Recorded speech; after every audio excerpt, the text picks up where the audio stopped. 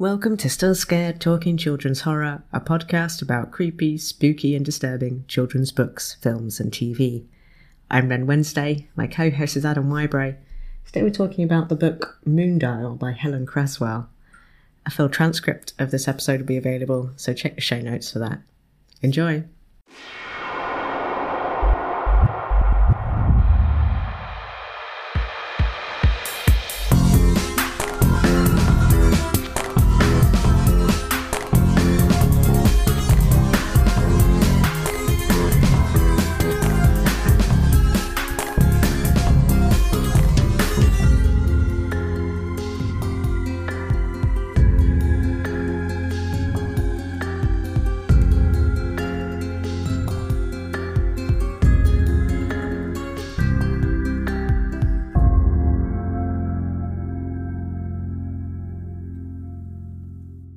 Hi. Hi, I can hear you rubbing your hands together. Are you cold? No, I'm making some honey fermented cranberries, and I picked up the jar to give them a little scoozle around, and there was honey on the jar because they've been fermenting and expanding outwards. So I have honey on my hands, and that's why I'm rubbing them together. Well, firstly, I love the fact that you said scoozle. Thank you. And secondly, you're quite into your fermentation, aren't you? Yeah, this is at least the second time I've mentioned it on the podcast. So, it seems to be what you're doing with your 30s is fermenting things. Yeah. I've got into kombucha and kefir and sauerkraut when I can be bothered, but I don't know, grating a whole cabbage is a hassle, to be honest. I think I'd happily grate a Cabbage Patch Kid. I think that'd be quite satisfying. Yeah, you make sauerkraut from Cabbage Patch Kids. You just need a Cabbage Patch Kid, salt, filtered water, a jar, and then just leave it for a week or two. And yes, so listeners, if you do that, please send in your photos. God, I need to think what you create from fermenting a Cabbage Patch Kid. A taste experience. Yeah, are you ready to talk about Moondial? I am ready to talk about Moondial, but I don't know how, because this is quite a strange, impressionistic book from way back in 1987, the year of my birth. Yeah, it is. It's by Helen Cresswell. Cresswell. I mean, I assumed it was Cresswell, but that's just because I like cress. Yeah. And I like to imagine that the cress is well. Yeah, don't we all? Yeah. Yeah, written in 1987, but does have, it does have some specifically 1987 references, but it also sort of feels quite timeless as well. Aside from the references to cassette players and digital watches, but yeah, Helen Cresswell, who according to Wikipedia wrote over 100 children's books. Frickin' heck. Yeah. Which I've spent the last 3 months working on a single 1,000-word short story, so I'm wildly impressed and very intimidated by that feat. Yeah, no, that's remarkable. And I assume that most of them are not of kind of Spot the Dog kind of brevity. Yeah, no, I think they're. I don't think so. I think maybe some of them are picture books, but I think most of them are, books with a certain number of words in them. And I mean, judging by Moondial, it's not like they're just dashed off either. This is a very well written book. Oh yeah, Moondial it's quite a literary work, I'd Yeah. say. Like, if I was to describe this book succinctly, I would say impressionistic. Mm. Um, yeah, it's a book of tones and atmosphere and strange in-betweeny feelings and places. Mm-hmm. Mm-hmm. Yeah. Um, so yeah, it was published in 1987, and then apparently popular enough to be made into a BBC TV series the following year, which Which is is quite impressive. remarkable, because Uh, it's not that easy a read. yeah, yeah, it is.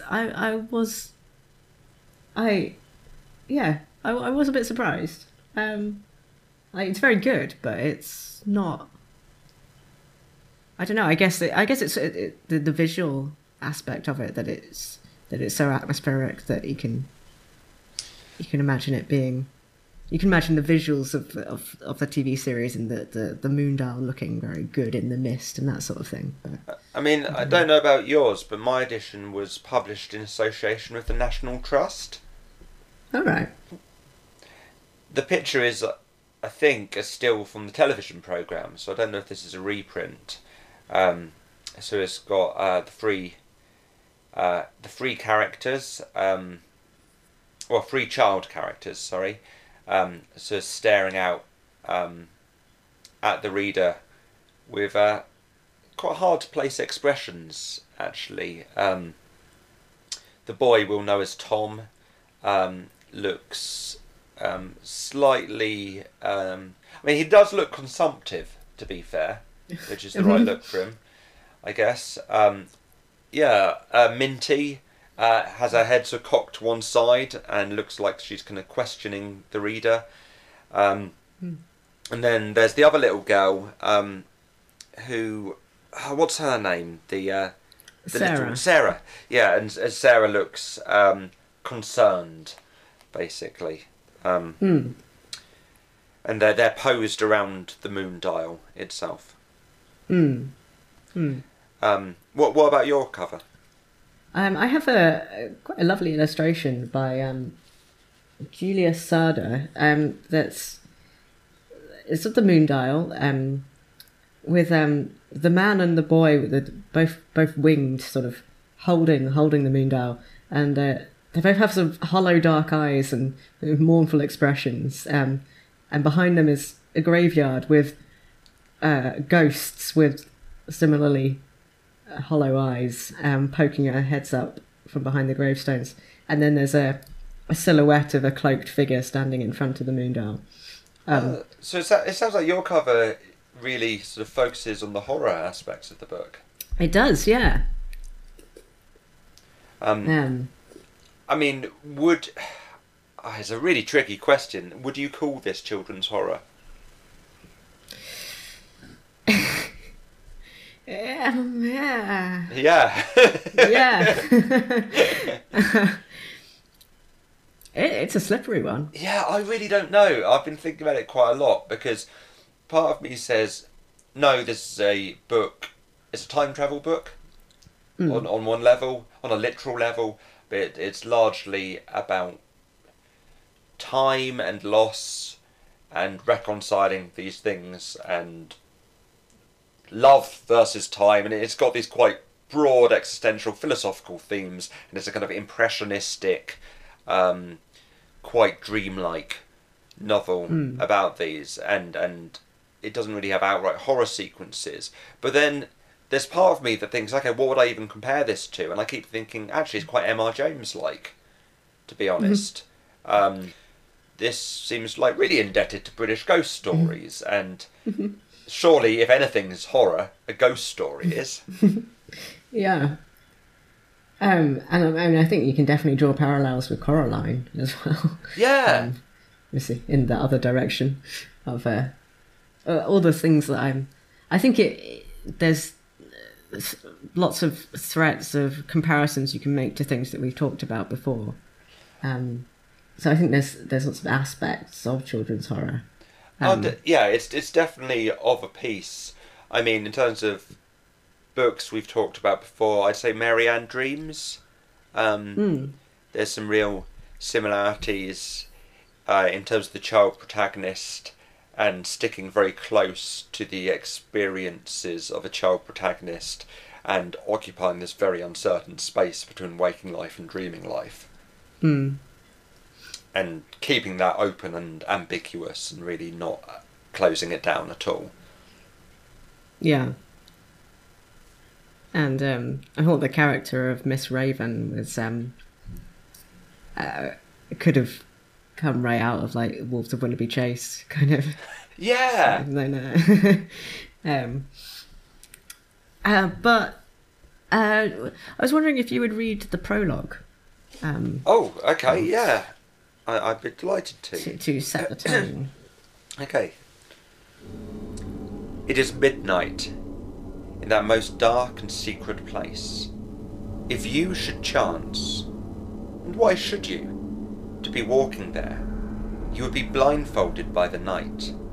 You would hear the hooting of a lone owl from the church tower, the scuff of your own steps on the gravel. You would smell the ancient, musty scent of the yews that line the path, and the curious, cold green odour of dew on grass. You put out a hand.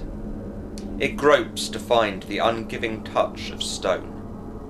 The shock of it brings an uprush of fear so strong that you can almost taste it. At that moment, your fifth sense is restored. A slow silver light yawns over the garden. Shapes make themselves, statues loom. Ahead, the glass of the orangery gleams like water. You notice the shadow the moon has made at your feet as you had never noticed a mere daytime shadow. You stand motionless, with all five senses sharp, alert as a fox. But if, by some chance, you should possess another, a sixth sense, what then? First a tingle of the spine, a sudden chill, a shudder.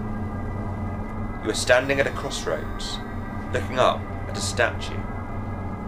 A huge stone man seems locked in struggle with another smaller figure, that of a boy. But the presence you feel is all about you now, and with a lifting of the hairs at the nape of your neck, you are certain that you are being watched. You turn slowly, half dreading what you might see. But the path before you is empty. Your gaze moves to the great moon-washed face of the house itself. The windows are blank and shuttered, though that strange sixth sense is insisting on hints, whispers, secrets. The scene fades, and you realise that the moon is going back behind the clouds, and then you run. And as you run through the disappearing garden, you feel that a mighty wind is blowing and voices are clamouring in that empty place. What you also hear, and what you will remember ever afterwards with a shudder, even in the full light of day, is the lonely sobbing of a child. To investigate the lonely sobbing, turn to page 46. To inspect the moon dial, turn to page 4. Yeah. And the book doesn't use second person again. It's No. just for this enigmatic prologue. I really like that starting with the senses, though, and then like introducing the sixth sense. It's very cool. It's really cool. It really draws you in as well. Yeah. So the protagonist of the book is Araminta, known as Minty Kaine, which it kind of sounds like a joke name, but that is her name. Who has always known that she has senses beyond the ordinary, but she only starts getting sort of really strange experiences when she gets sent to stay with her Aunt Mary in the shadow of a former manor house. It's supposed to just be a holiday, but on the way back from dropping Minty off in the village of Belton, her mother's car is hit and she's left in a coma. So Minty is left with Aunt Mary, who isn't actually her aunt, but her mother's godmother, and essentially a stranger to her. Can I quickly read the Minty's experience upon hearing about her mum's accident? Just because I think it's a remarkable stretch of writing. Thanks. It's Kate. It's your mother. There's been an accident. What followed then Minty could hardly remember. It all seemed very slow and strange. An eternity passed. And then she actually heard her own voice screaming. It went out of her and froze in the air until it was followed by another scream, and another. And as she stared, it seemed that Aunt Mary's head had swollen like a balloon, and was suspended crazily in air, red and monstrous.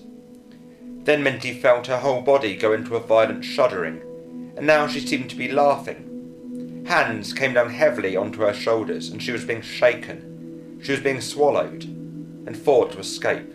She tugged herself free, and a sharp blow on her cheek made her gasp with shock and pain.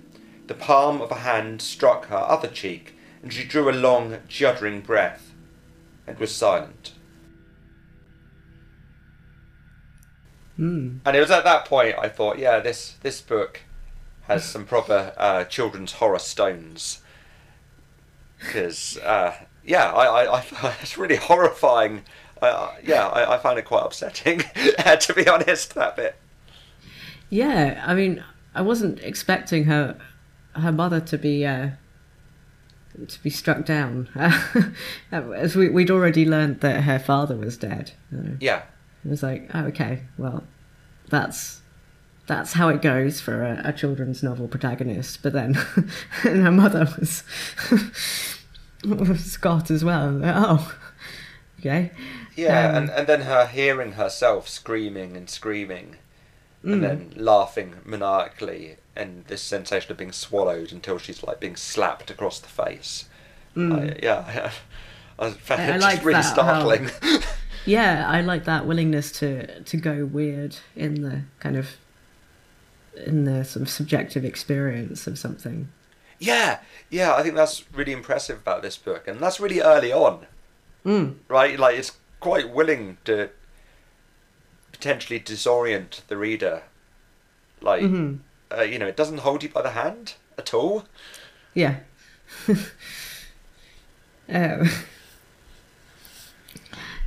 So, Aunt Mary sort of is kind of trying to keep her occupied, I guess, and tells her to go and talk to a man called World, who sort of works in the grounds or in the house. And as soon as he sees her, he tells her that she's the one who's come to turn the key and free the children.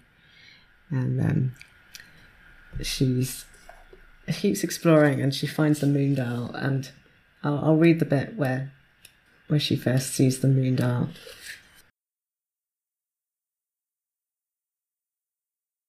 Minty stopped in front of the statue, with icy tides washing her from head to foot. There were an old man and a young boy, both winged like angels, although she was certain that they were not. They seemed to be wrestling, struggling for possession of a bowl above their heads, and catching a glimpse of a metal beak, Minty suddenly realised what it was. "A sundial," she exclaimed softly, and then, almost immediately and without knowing why, "Moondial." And as she spoke the word, a cold, distinct wind rushed past her, and the whole garden stirred, and her ears were filled with 1,000 urgent voices. She stood swaying. She put her hands over her ears and shut her eyes tight. And that's kind of sort of what happens when she goes near the Moondial. Is things go strange and impressionistic.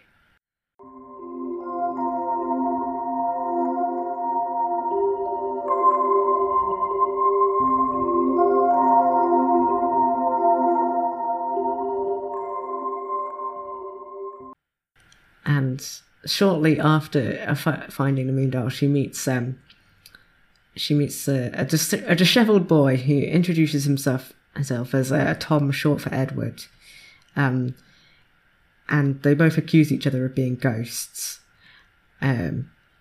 He's obviously from a previous era of the house and has a horrible racking cough, but dreams of being 6 foot tall and a footman.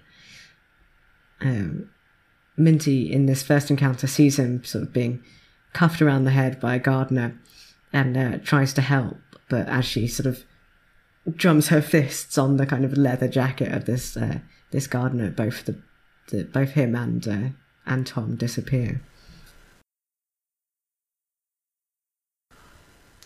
I like the fact that the book lingers a lot on the subjectivity of ghosthood, and that they are each ghosts to each other. I think often ghosts are always like the other, right, and this mysterious unknown, whereas here being a ghost is very much in the eye of the beholder, because they're both kind of out of time, or more out of time than out of place, so out of time at different points. So that they are both ghosts. A ghost is just, in this telling, a person or a being who is out of time, either in the future or the past. Yeah.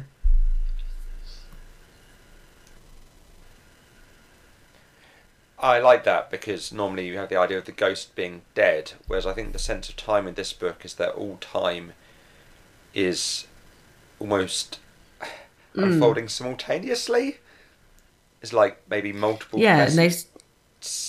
And they slide into different times through the moondial, sort of around the moondial, and like kind of Minty can kind of orient herself by looking at the house and like the chimneys on it, and if the chimneys are smoking, because in her time it's not an inhabited house, it's a show house, but it's also oddly kind of, I guess, because it's preserved as a sort of museum sort of thing, doesn't look as distinct from 200 or 100 years ago. And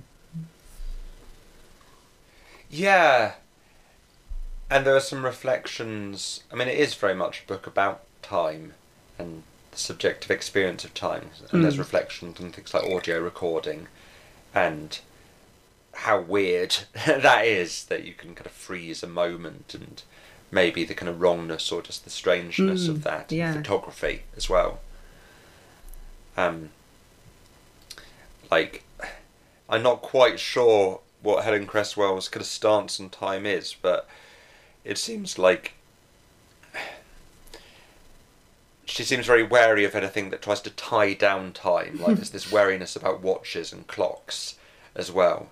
And I like the fact that the ghosts and the hauntings, they're not linear, they're not one directional. It's like Tom and Minty haunt each other. They're both ghosts to each other, so it's much more reciprocal. So there's very kind of generous, reciprocal, circular conception of time. Like, I can't quite put it into words because there's some quite odd stuff going on, but I definitely found it really interesting. Minty's sort of freeing them, Tom and Sarah, somehow. We don't really know. We never really learn how she's doing that. Or sort of what are they? We don't sort of get explicitly told that they're trapped. They're ghosts because they've been unhappy children or something. It's just that. Well, yeah, because they're not necessarily. Because she goes back in time to see Tom, and she experiences him as a ghost in his own time. So that's why that's very strange. Yeah. It's all quite peculiar. And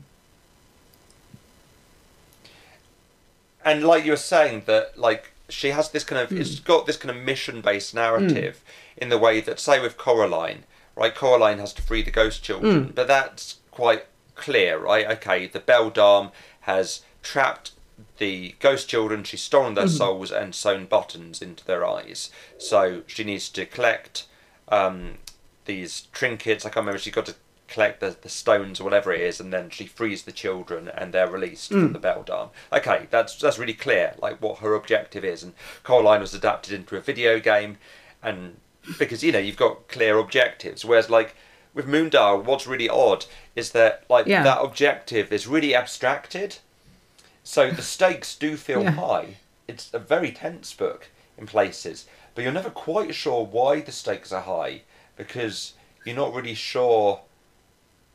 You know, there's a sense of, you know, sinisterness and bad things will happen, but you don't really know quite exactly what. Yeah, and how exactly can she free them? Like taking them out of their own time, or taking them out of time. I don't know. Yeah, like, and where's she freeing them to? Like, yeah, but that's the interesting thing about the book is like you just have to kind of go with it, like in these kind of weird metaphysical, I don't know, assumptions. Like, it's hard because it makes you sound quite inarticulate trying to describe it, but it's a very odd book. Yeah, we've mentioned Sarah, but Minty finds Sarah. Sort of Sarah's like another kind of 100 years older than Tom, and she's the singing child, singing this mournful song. Poor Mary sits a weeping. I say mournful. The lyrics are mournful. The tune is actually quite jaunty. Oh, can you sing it at all? Because I don't. Okay, I think it's because I genuinely don't know it. Poor Mary sits a weeping, poor Mary sits a weeping, warm summer's day. Oh, thank you. That does sound quite nice.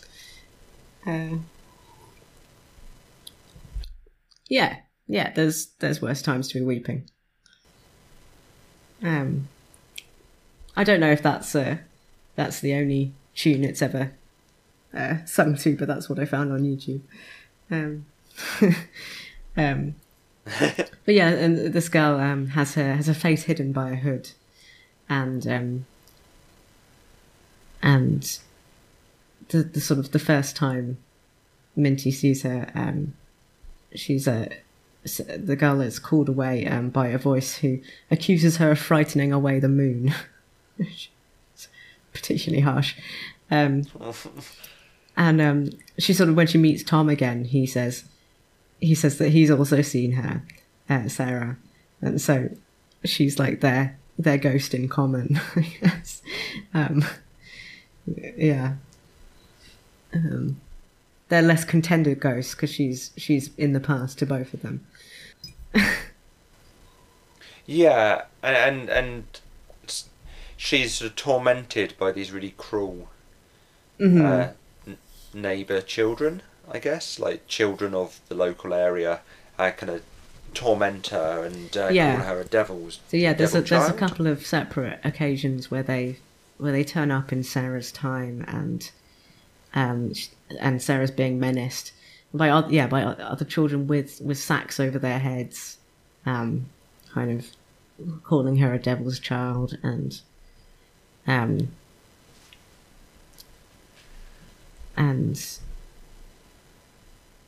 yeah, again, sort of on Halloween by children dressed up as as devils, and that's sort of the climax of the book there. But that's kind of whenever they come across Sarah, she's being tormented or browbeaten or scolded and repeatedly told that she's of the devil. and they kind of they sort of eventually they learn the why this is happening. So they see her on a midsummer day, like trying to do a ritual in a pool and kind of washing her face in this pool because she thinks that will cleanse her or cure her. And they see that she has a birthmark on one of her cheeks, and that's the reason for all of her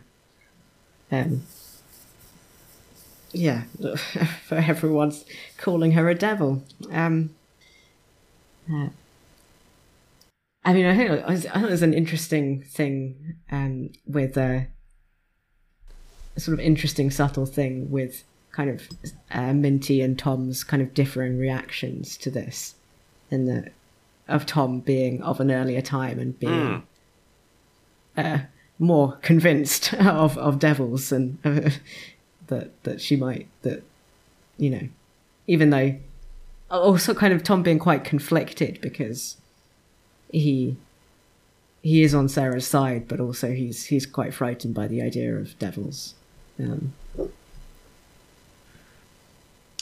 Yeah, I thought that was neatly done, and I like the fact that with both of these kind of horror climaxes, you have this interesting switch where the ghosts, in as much as in these sequences Tom and Minty are the ghosts, since they're the humans who are out of time and so are appearing to the people and the kids of 200 years ago to be ghosts, are sympathetic saviours, whereas the children with their sackcloth masks on are really the sources of horror, even though they're not supernatural at all.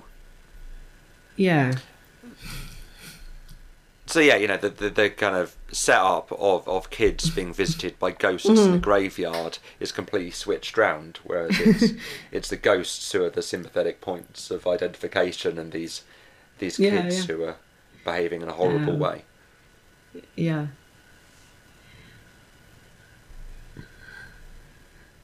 Have you got pictures in your edition?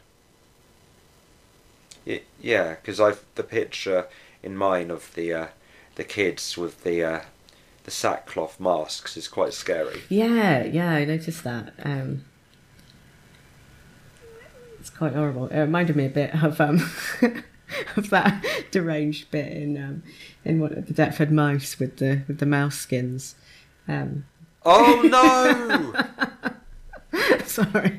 Oh god, I've forgotten about that. That was awful. I think I've repressed quite how horrible the Deptford Mice gets at times. Yeah, that was horrific. Yeah. So, like, if you're a listener and you're like listening to this and you're like, well, maybe this isn't horrible enough for me, just like go back and listen to our series on the Deptford Mice books, and fill your boots with. Yeah, frickin' heck. they really, really go very far, those books.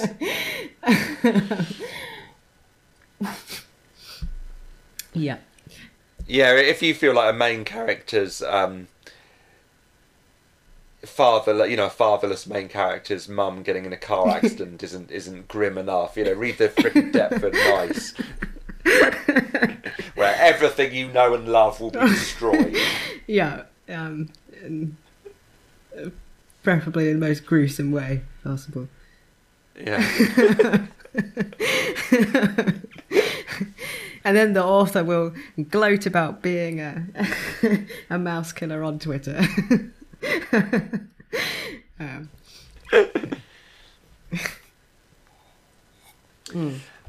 But so yeah, I mean, there is a sort of villain of sorts, yes, in this book. Yeah, so we have Miss Raven, who, as I said, really does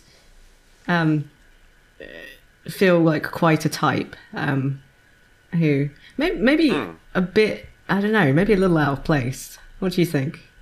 A little, although that makes her more imposing, I think, the fact that she does feel out of place. I mean, actually, but yeah, she does feel like. Actually, I guess it is kind of suggested that maybe she is also a time traveller, potentially. So, Yeah, she might be a time traveling ghost Yeah, killer witch or yeah, something. yeah. Yeah, but yeah, this is she comes to stay with Aunt Mary because she's writing a book about ghosts.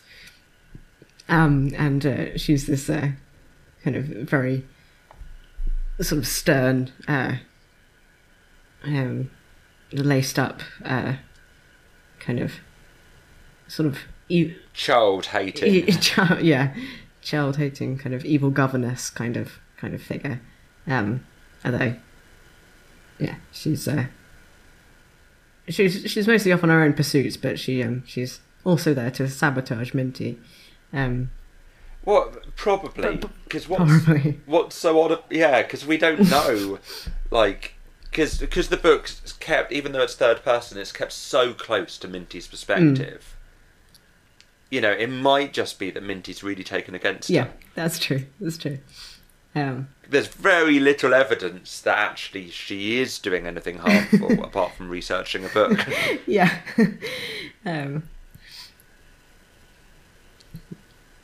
Yeah. And the thing about Minty. I mean, she's a really fun, enjoyable protagonist, but she's very, she takes against people, or she really loves people. Like, if she loves people, she'll tell them she loves them and really adore them. And if she, dislikes them, she'll just be outright really rude to them. Yeah. Yeah, she's a very she's a good protagonist. She some fun observations from Minty, particularly about how adults talk to children, and like Aunt Mary, when he says, I'm sure there's some other children over there at the house, and Minty's just like, well, why do adults always think that any children will just get on immediately? Like, Yeah, I think Cresswell does a good job at kind of getting into the mindset of a child. Like, a lot of that was really convincing. Yeah, the other sort of odd thing about Miss Raven is that when Tom and Minty kind of slip into Sarah's time and kind of see the woman who's been sort of charged with I don't know, not looking after Sarah, but keeping her contained, I guess. Minty thinks that she's the spitting image of Miss Raven, but we don't know if that's we don't know get any more than that. Well, that's the thing. Like, the books, Cresswell's very happy to keep things ambiguous. Like, which I think is what marks it out. I think that marks it out from more modern young adult fiction.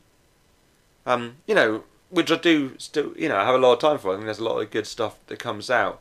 But I think, and maybe it's the impact of books like, The Hunger Games and the Maze Runner series and Divergent, and how successful they've all been. And they're all very mission-based and objective-based. That they have a lot of clarity in terms of how they're written, but also in terms of just the world, I guess, and the world building and how things work. Whereas there's a kind of fogginess to Moondial that I don't think is very fashionable now. Like, I guess that's what I was saying when I said that it's impressionistic.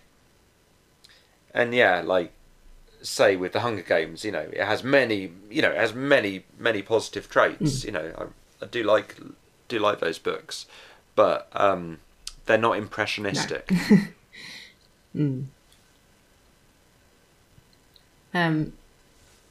Yeah, I keep just wanting to sort of read out quotes from it because there's just so many kind of lovely turns of phrase and descriptions. Yeah,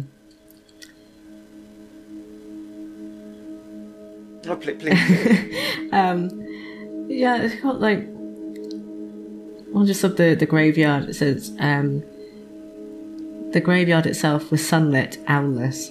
She gazed at the headstones, barnacled and tipsy as if washed up by the tide. She walked intently as any beachcomber on the high and dry line of the shore. The little icy tongues of wind licked her face by the corner of the tower.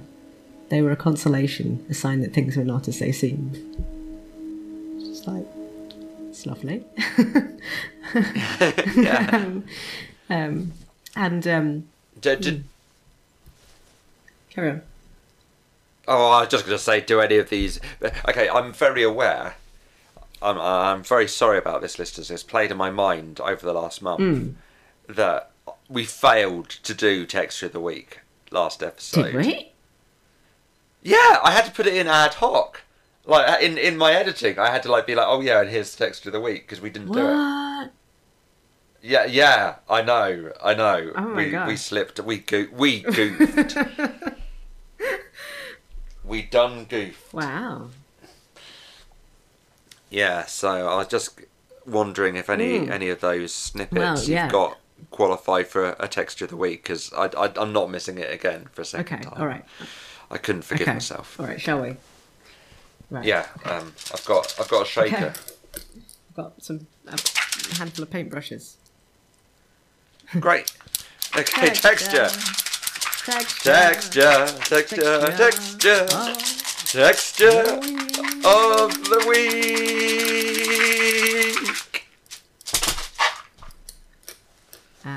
Cool, that was quite jaunty, I think. Yeah. I mean, I have quite a lot of contenders, but the first one I wanted to mention was the footman's lumpy calves. Oh, that's fine. Oh no! That's totally Okay, well, right. you describe the footman's lumpy calves then, and I'll do something else. Well, they're like lumpy porridge. Yeah. I really like that we both chose that. Though. What a horrible texture for us both to enjoy. Yeah, unanimous texture. Calves like lumpy porridge. He's this is in Tom's time. The footman has been padding his calves as after the fashion, but has done a poor job of it. It's just brilliant. Yeah, the rare unanimous texture. I'll give my Yeah, God, that must be like the second or third time. It doesn't often happen. No. But I'll give an honourable mention to the description of Minty going through, like, shifting between times, how she experiences that. Next moment she was reeling in a long green corridor of time, her ears filled with the odd whispers and voices, and that strong wind blew clean and cold. She was drinking it in and it tasted white in her mouth. She was swimming in it like a fish. Yeah. It's just so strange. Yeah, it's strange. It's simple. It's just really striking. Yeah, I just really like the writing in this.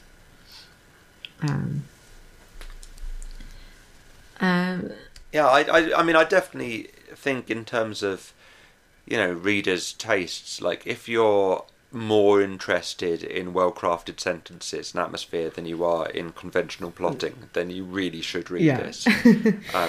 Because it is quite relentless in terms of the quality of the writing. Like, yeah, there's just so many lovely descriptions. Yeah. I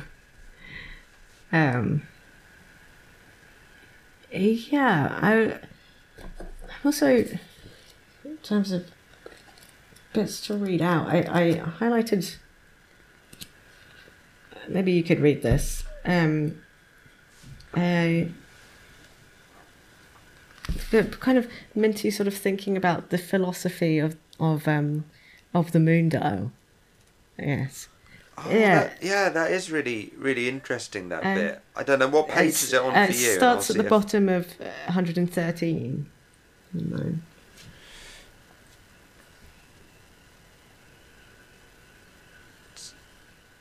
So then a thought came to her so clearly, that bit. Then a thought came to her so clearly that it was as if a voice spoke. What happened to time? when the moon shines on a sundial. With the question came a cold, distinct draught of air. She had been posed a riddle. "Thank you," she whispered, and accepted it. And she walked on, while her mind reeled with the enormity of the question. Moon dial, measuring a different time. Moon dial, free from the slow, relentless march of the sun, the trickle of the sand in the glass, the minute-by-minute ticking of clocks. Moon dial, freewheeling, measuring the real time of hearts and lives and linking them across centuries. Moon time.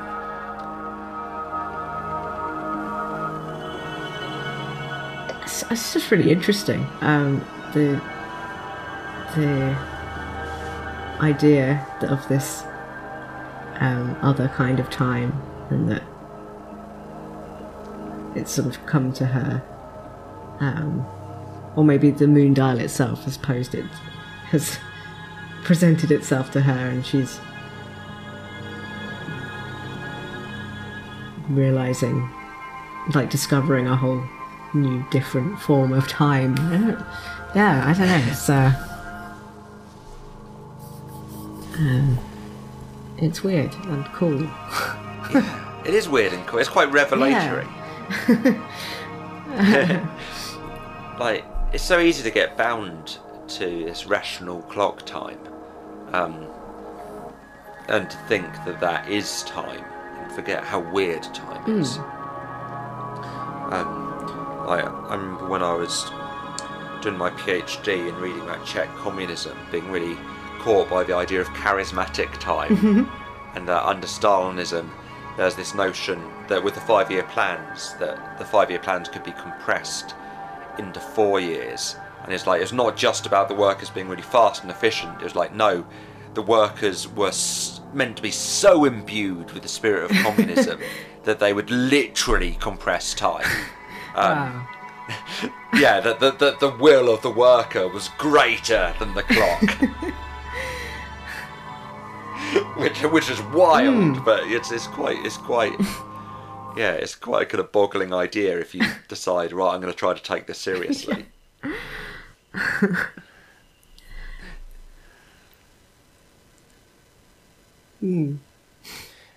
Yeah, I read a lot of Henri Lefebvre, or Lefebvre. I'm not very good at. I often read things, then I don't know how you're meant to pronounce it. Yes. Yeah. So I'm sorry for you doing the transcription there. Future N. But yeah, who talks a lot about the idea of rhythms, right, and everything having its own time. And definitely when you look at the natural world, or what we call the natural world, it sort of starts to make a bit of sense. So, you know, you can look at a tree and say, okay, well, I could see how maybe the budding, you know, the budding of the flowers has its own times, and maybe the roots in the soil have their own time, and the clouds have their own time. It's so hard to kind of get outside of like the human experience of time, and like decouple yourself from that. But I think the book does a pretty good job, to be fair. Yeah. And it links cats to moon time, explicitly. There's cats living in this different form of time. Which is another link to Coraline, actually. Yeah. It's quite a Neil Gaiman-y thing, the idea of cats being of a kind of different dimension on some level.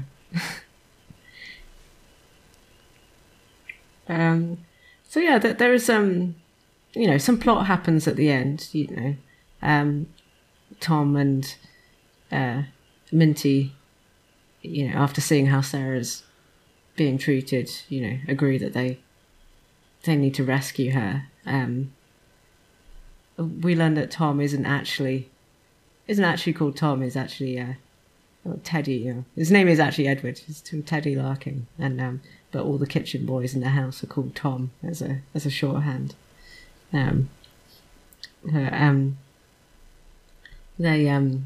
This is where it's Halloween, and Sarah tries to do her kind of face cleansing ritual again, but she's surrounded by these masked figures who chant Devil's Child at her, but and Tom and Sarah scare them off, and Minty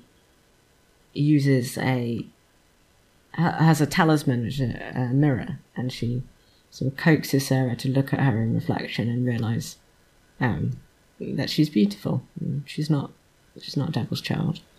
And when Miss Vole, the Sarah's captor, comes tearing up the path after them, Minty lifts up the mirror and says, "Where the devil, where the evil eye?" And sort of everything kind of collapses into a sort of dreamlike state where Miss Vole kind of dissolves into a crumple of black clothes, and we sort of see, and Tom or Teddy and Sarah and Tom's sister, little sister Dory, who he keeps talking about, kind of running away, kind of arm in arm into the mist. Heaven knows how they did that in the TV adaptation. Yeah, we will see, because I think we should. Yeah, we will talk about it at some point when we can find get our hands on it. Yeah, when we can legally source it at a cheap price. Yeah, that's the goal. It's sort of one of those weirdly expensive DVDs, but and sort of the thing we haven't mentioned is that during this, as this has been going on, Minty has been recording tapes for her mother in hospital, who's still in a coma, but she's got a cassette player and headphones, and she's instructed the nurse to let her mother sort of listen to these tapes to hear Minty's voice, and at the end, sort of, Kate comes round and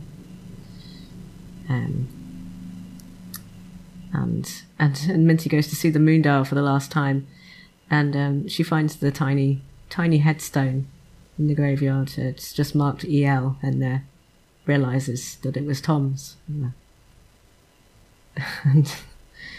And that's sort of where we end. The last two words of the book are full circle, which does say something about the odd circularity of time in this book. Yeah, and the Moondial itself is a kind of allegorical sculpture of I think it's Eros, like Cupid, and is it Kronos? Yeah. Time, wrestling. So it's sort of allegorical depiction of time and love wrestling, and Minty declares that she's on the side of love over time.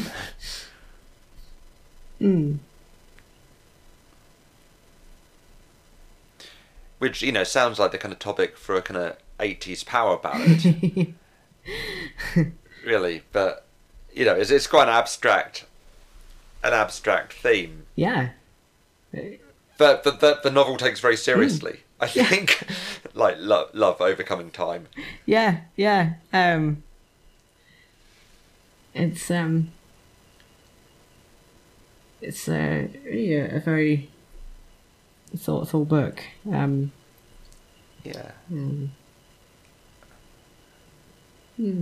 I would argue that's pretty much the central theme of Twin Peaks: The Return. Yeah. For all of you David Lynch fans out there, so the fact that a 1980s children's book is dealing with the same heady metaphysical themes as David Lynch's sort of swan song magnum opus. And, yeah, definitely says something about how ambitious this book is. Yeah. And I guess we'll see once when we watch the TV series how much of the sort of philosophy of it is present in that, and if it becomes more of a straightforward romp. Ghost romp. I mean, I feel like it must do, but it'll be interesting. It'll be interesting to see, and it does make me want to read more Helen Cresswell. Yeah. Because it's a really interesting book. Yeah.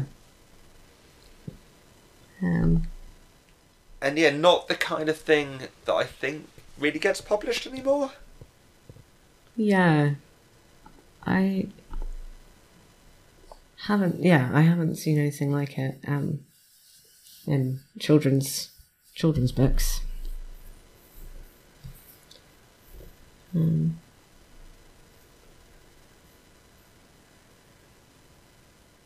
Yeah, which I think we've mentioned a few times of sort of when we've read sort of older books of they've been more slow and meandering and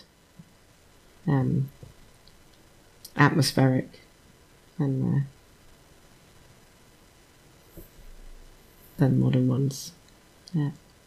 Yeah, I mean, I do enjoy that myself. Although I will admit that I think, as a child, this would have probably been a bit lost on me. I don't know what I would have made of it. I think I would have just been confused by it, if I'm honest. Yeah.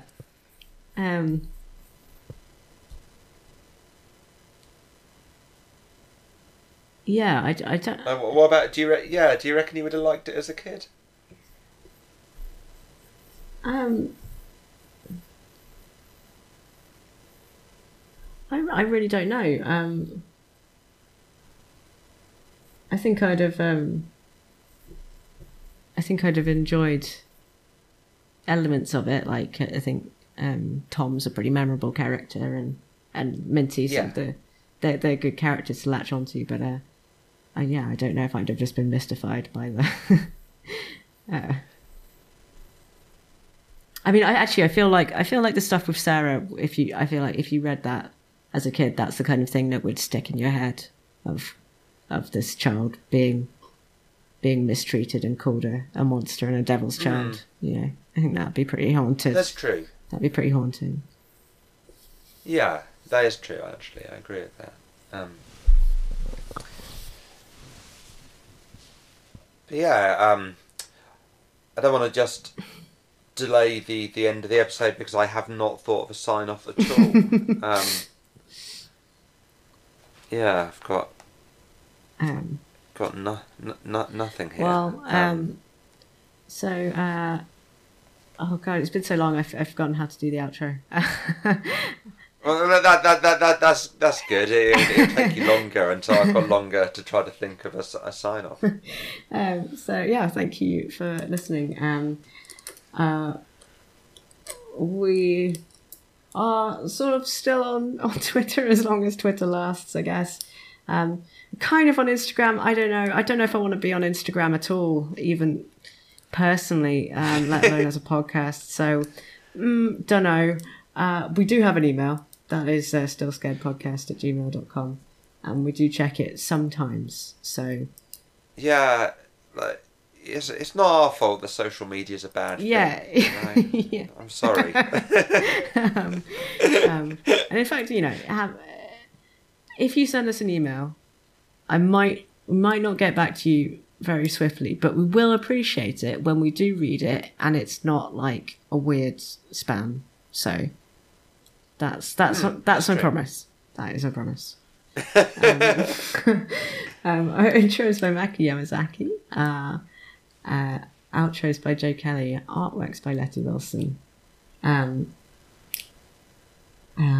you can, if you wish, write a review or rate us on Apple Podcasts or whatever. Sorry, was that unreasonably sassy? I just enjoy it. I'm trying to buy you some more time. No, it's fine. Yeah, not every sign-off needs to be witty or funny. No, this time it just needs to be beautiful and elegiac.